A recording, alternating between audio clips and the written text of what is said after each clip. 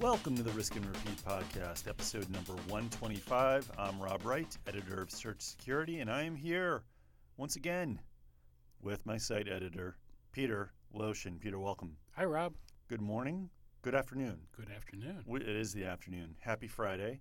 We are in here on Friday, September 21st, our usual day, to occupy the Chernobyl podcast studio here.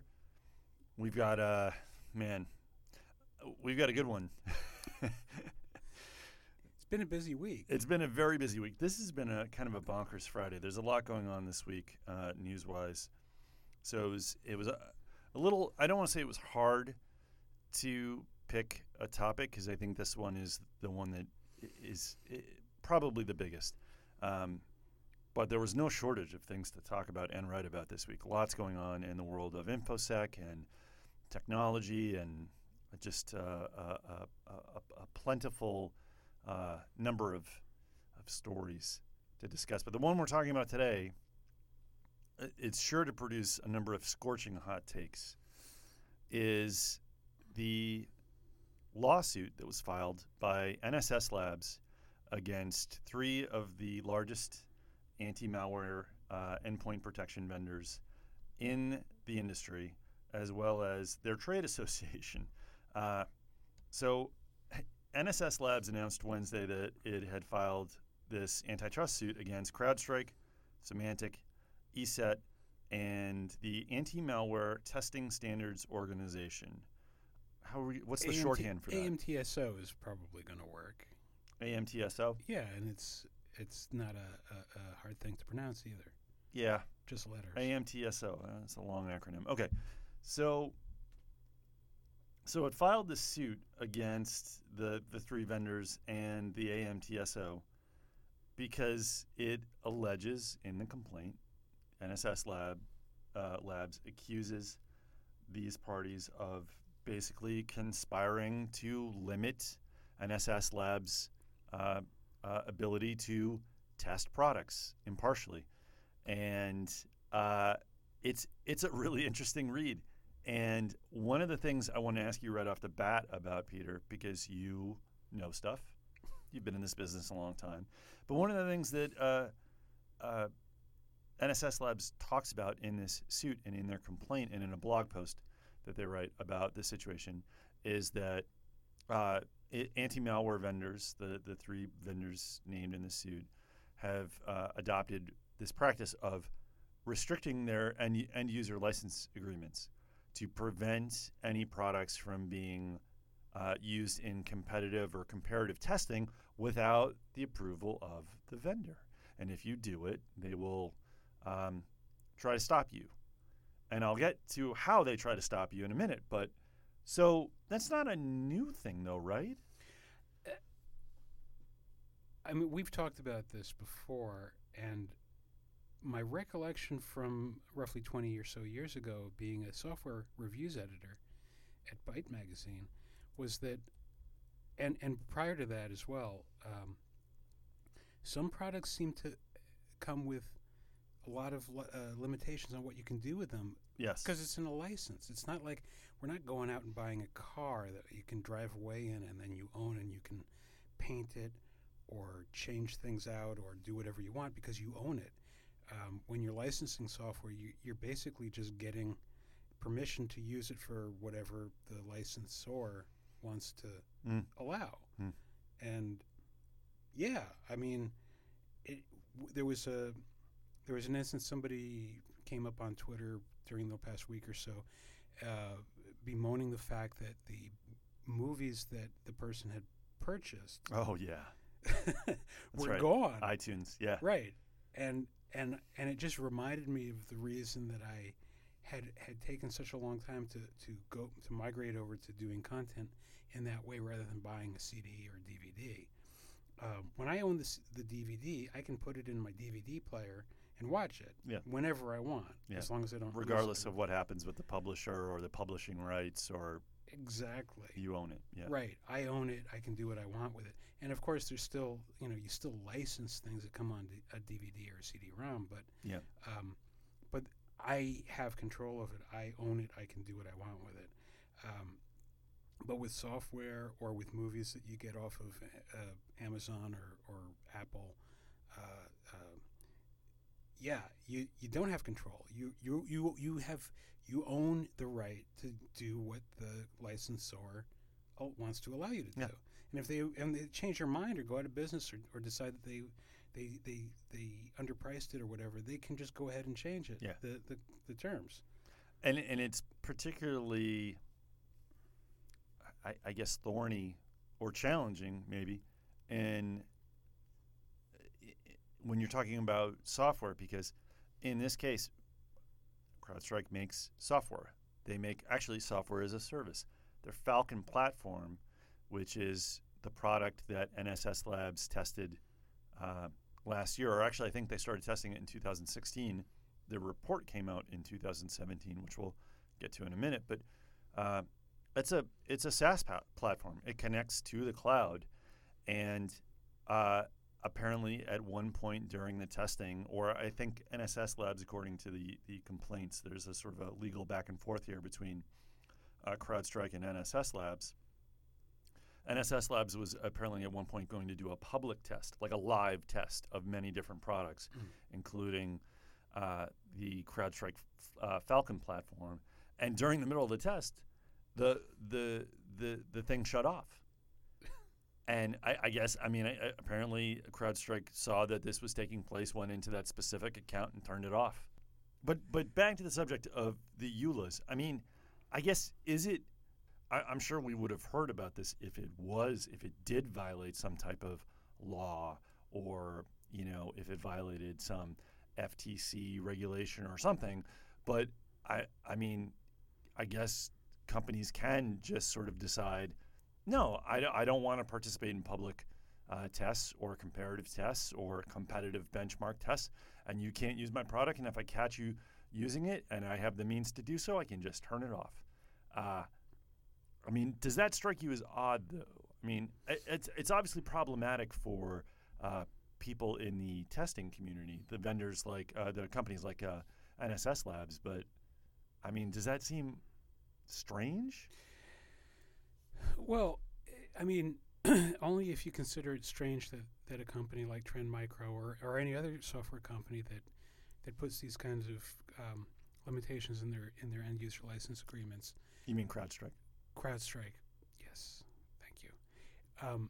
Yeah, like any company that's selling a piece of software wants, they want it to be used in the way that they want you to use it.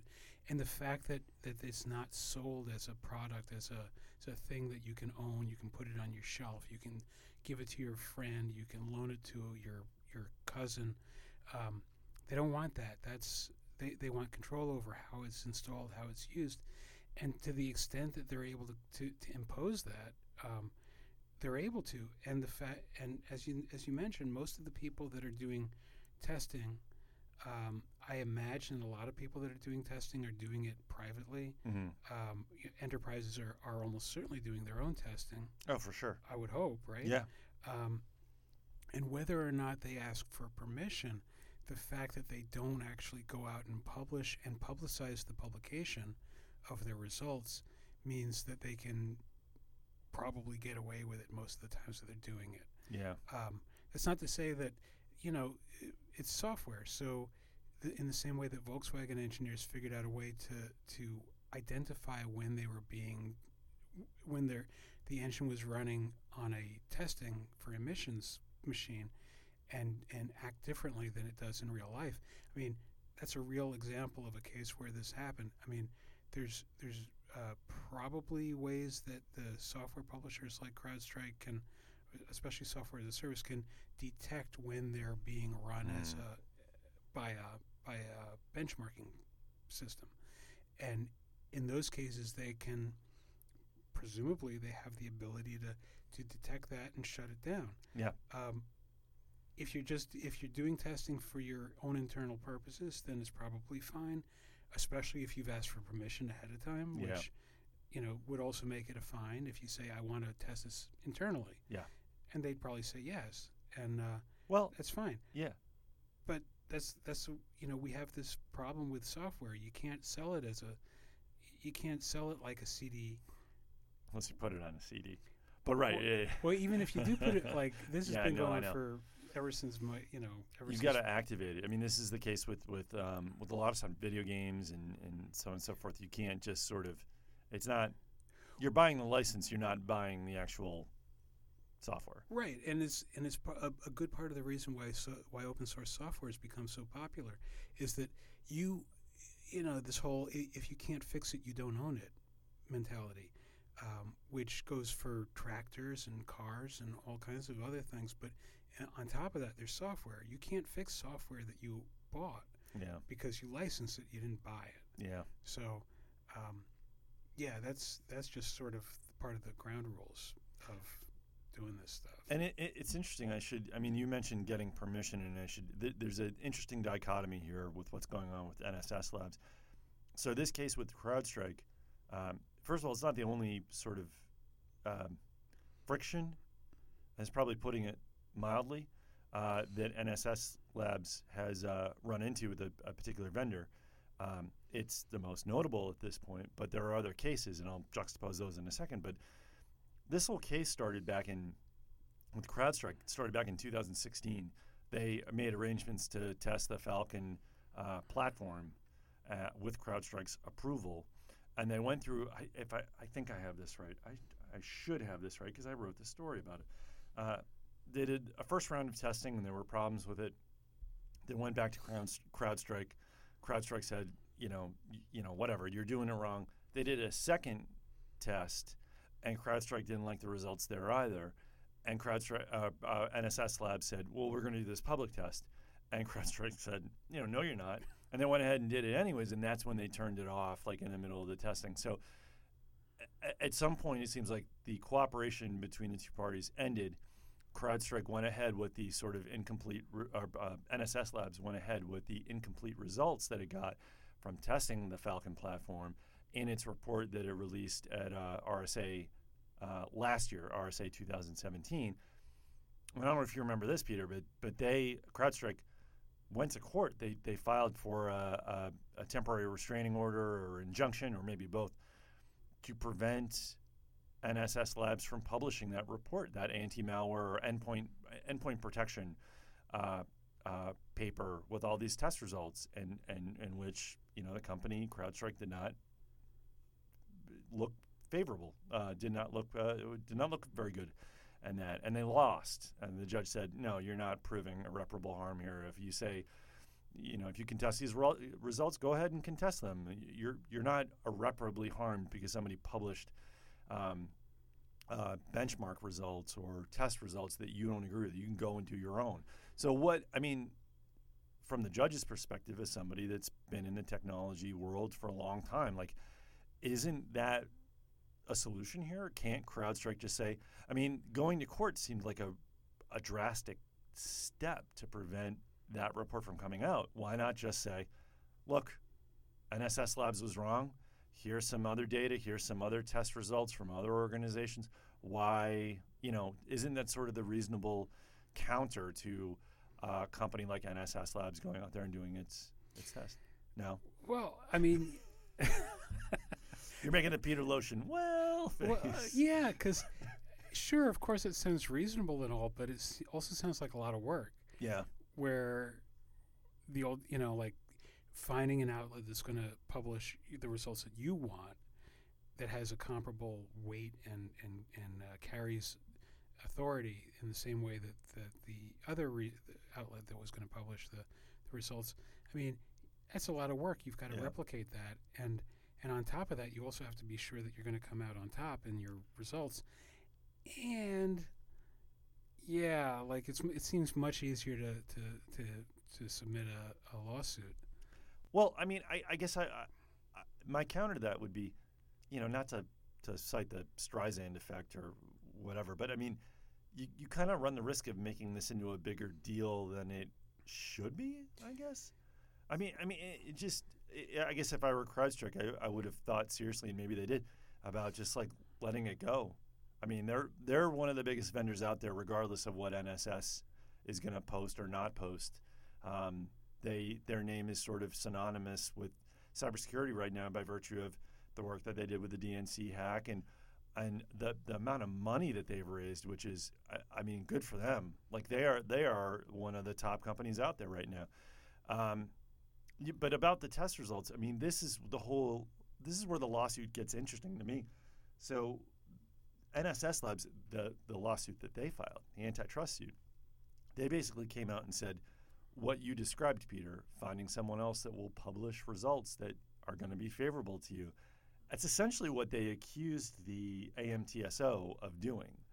They said, they want everyone to go through them and use their standard. And the lawsuit essentially says, and I want to get the quote here. It says, quote, knowing how one's product will be tested in advance defeats the entire purpose of independent third-party testing, no less than a student knowing the questions and answers before a test defeats the entire purpose of a school test. Indeed, obtaining such knowledge is usually called quote-unquote cheating. I laugh because it's one of these straw man things where you're assuming that the test is how do you respond to a particular case where these are the conditions. And in a test where you're getting the questions and answers or the questions ahead of time, sometimes it doesn't help. Yeah. Because if the question is prove Fermat's last theorem and show your work, and knowing the question in advance is only going to help focus you, because you're probably not, whether you know the question or not. Yeah. That's a tough question. Yeah. And if the question is how does a piece of software perform under real life conditions or under estimations of real life conditions, well, yeah, that's pretty much how most of these benchmarking tools work. You want to try to come up with real life situations that you can simulate or emulate, and then test your product against it. And so to that point, it's sort of I don't think that argument carries a lot of weight with it. But yeah, and in general, I just wouldn't. I feel as though if you're selling a product and you want it to be suited for the purpose that you're selling it for, you have to allow people to be able to verify that without just going into production with it immediately. Yeah. And the allegations here, again, in this lawsuit, the antitrust suit, are pretty... I should note, there's no technical details in here. They don't... Or there's very minor ones. The lawsuit does not describe, like, we tested... the Falcon platform with X, Y, and Z, and here's how it failed, or it did not detect these. It's not. That's not what the document says. What the document basically says is, here's what we object to in terms of the AMTSO doing with its methodology and imposing that methodology on the NSS Labs testers is not fair. And furthermore, they're obviously alleging that the vendors, the anti-malware vendors that make up the AMTSO, basically conspired to say we're not going to work with NSS Labs, or we'll try to stop them from testing our equipment because they're not going through the methodology. And NSS Labs comes out and says the entire organization its purpose is to allow the vendor community to, quote, know in advance exactly where, when, and how their EPP endpoint protection products will be tested, such that the EPP vendor conspirators can tailor their products in advance to the threats against which their products will be tested and score better on any public or private test, end quote. Basically saying, if you don't tell us what you're going to be testing for so we can configure the product appropriately, then we're not going to let you test it. Obviously, we have a long way to go in this lawsuit. It was just filed. There were some statements that the organizations made, CrowdStrike and the AMTSO, saying, we deny these allegations. I mean, CrowdStrike, they've been involved with a war of words with NSS Labs now for a while. They called NSS Labs pay for play. I mean, it's getting it's getting harsh. NSS is a for-profit, pay-to-play testing organization that obtains products through fraudulent means and is desperate to defend its business model from open and transparent testing, CrowdStrike said. Wow. Now, AMTSO having a standard set of tools or benchmarking Preferred methodology, whatever. Yeah, I mean that's fine. Yeah. I mean nothing wrong with that. Yeah, it's great actually. And NSS Labs is a member of that organization, I should note. Right, yeah. but it's great to say here's a comprehensive suite of tools that you can use for benchmarking of products in this industry, developed by the people that have been developing the software. I mean, that's perfectly fine. That's a valid thing. But to say, but you cannot use any kind of testing other than this, seems to me like a stretch. Yeah.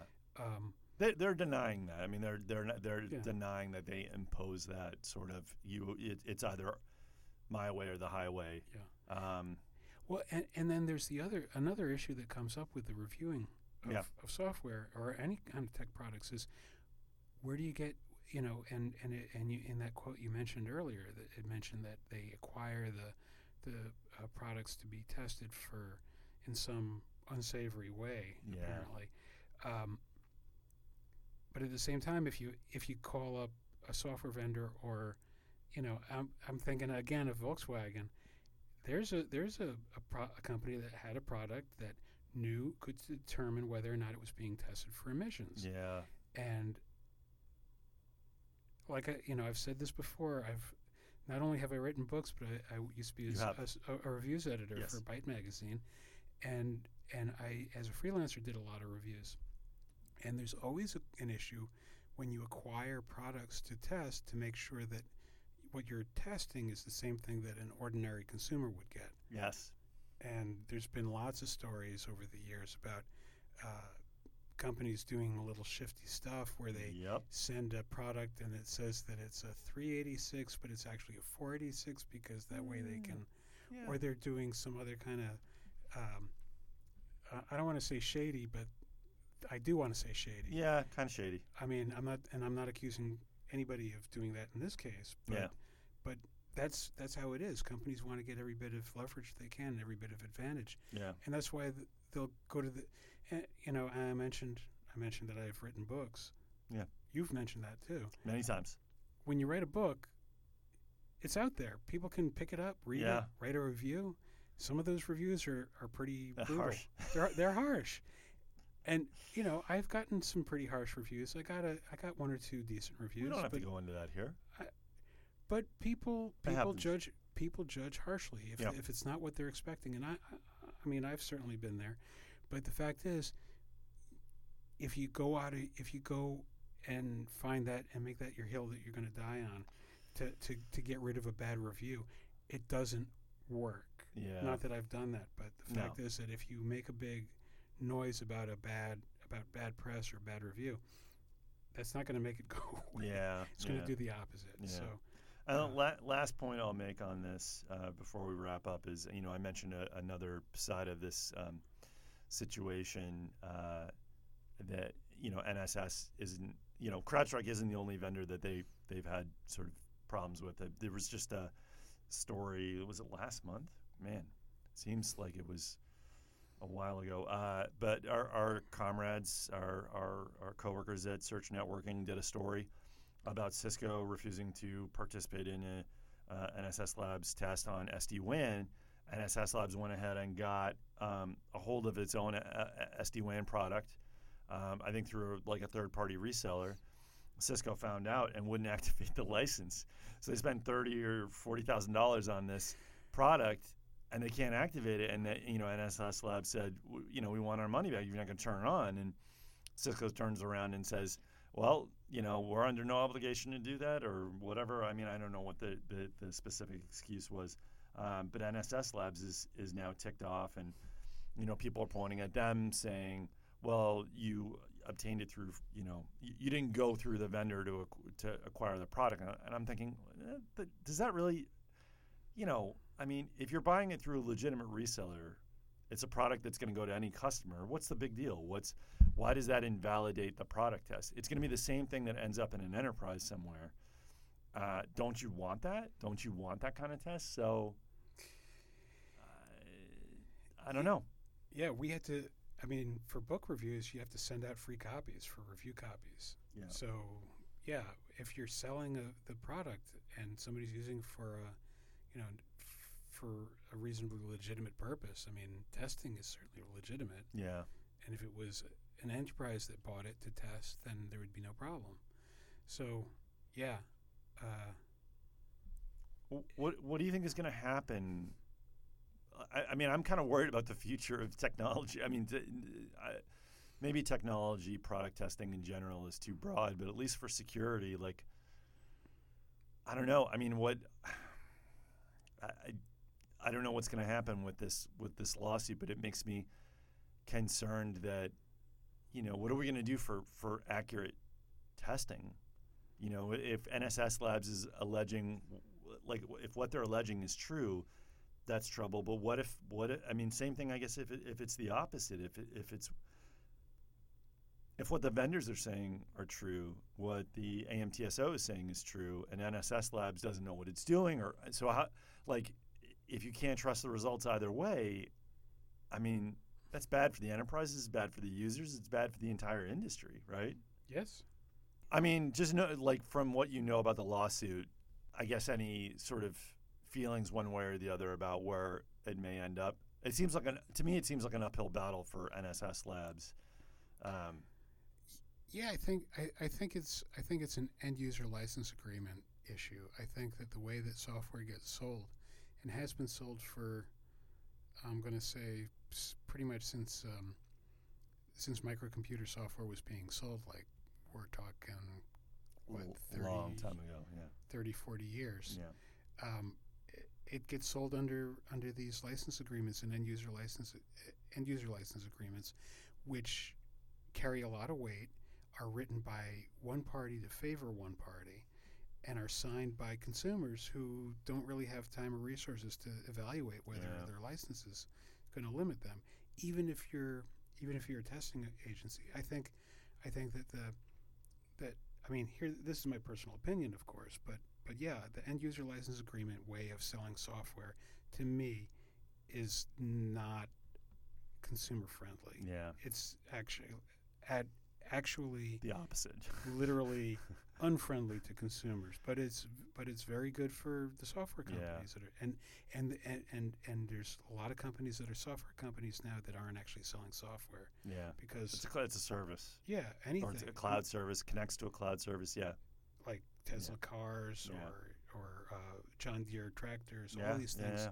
So yeah, to the extent that we rely on software and have to buy things based on software licenses, I think that there's got to be some shift coming, or else it's going to be bad. Yeah, we live in interesting times. Yes, we do. I have a feeling we're going to be following this for quite some time. Peter, thank you for joining me in the initial entry into this, what is sure to be an ongoing story. Thank you for providing some keen insight from your years in the business and your experiences. Always happy to be here. And thank you to the readers and listeners of Search Security. I'm Rob Wright, and we will see you next time.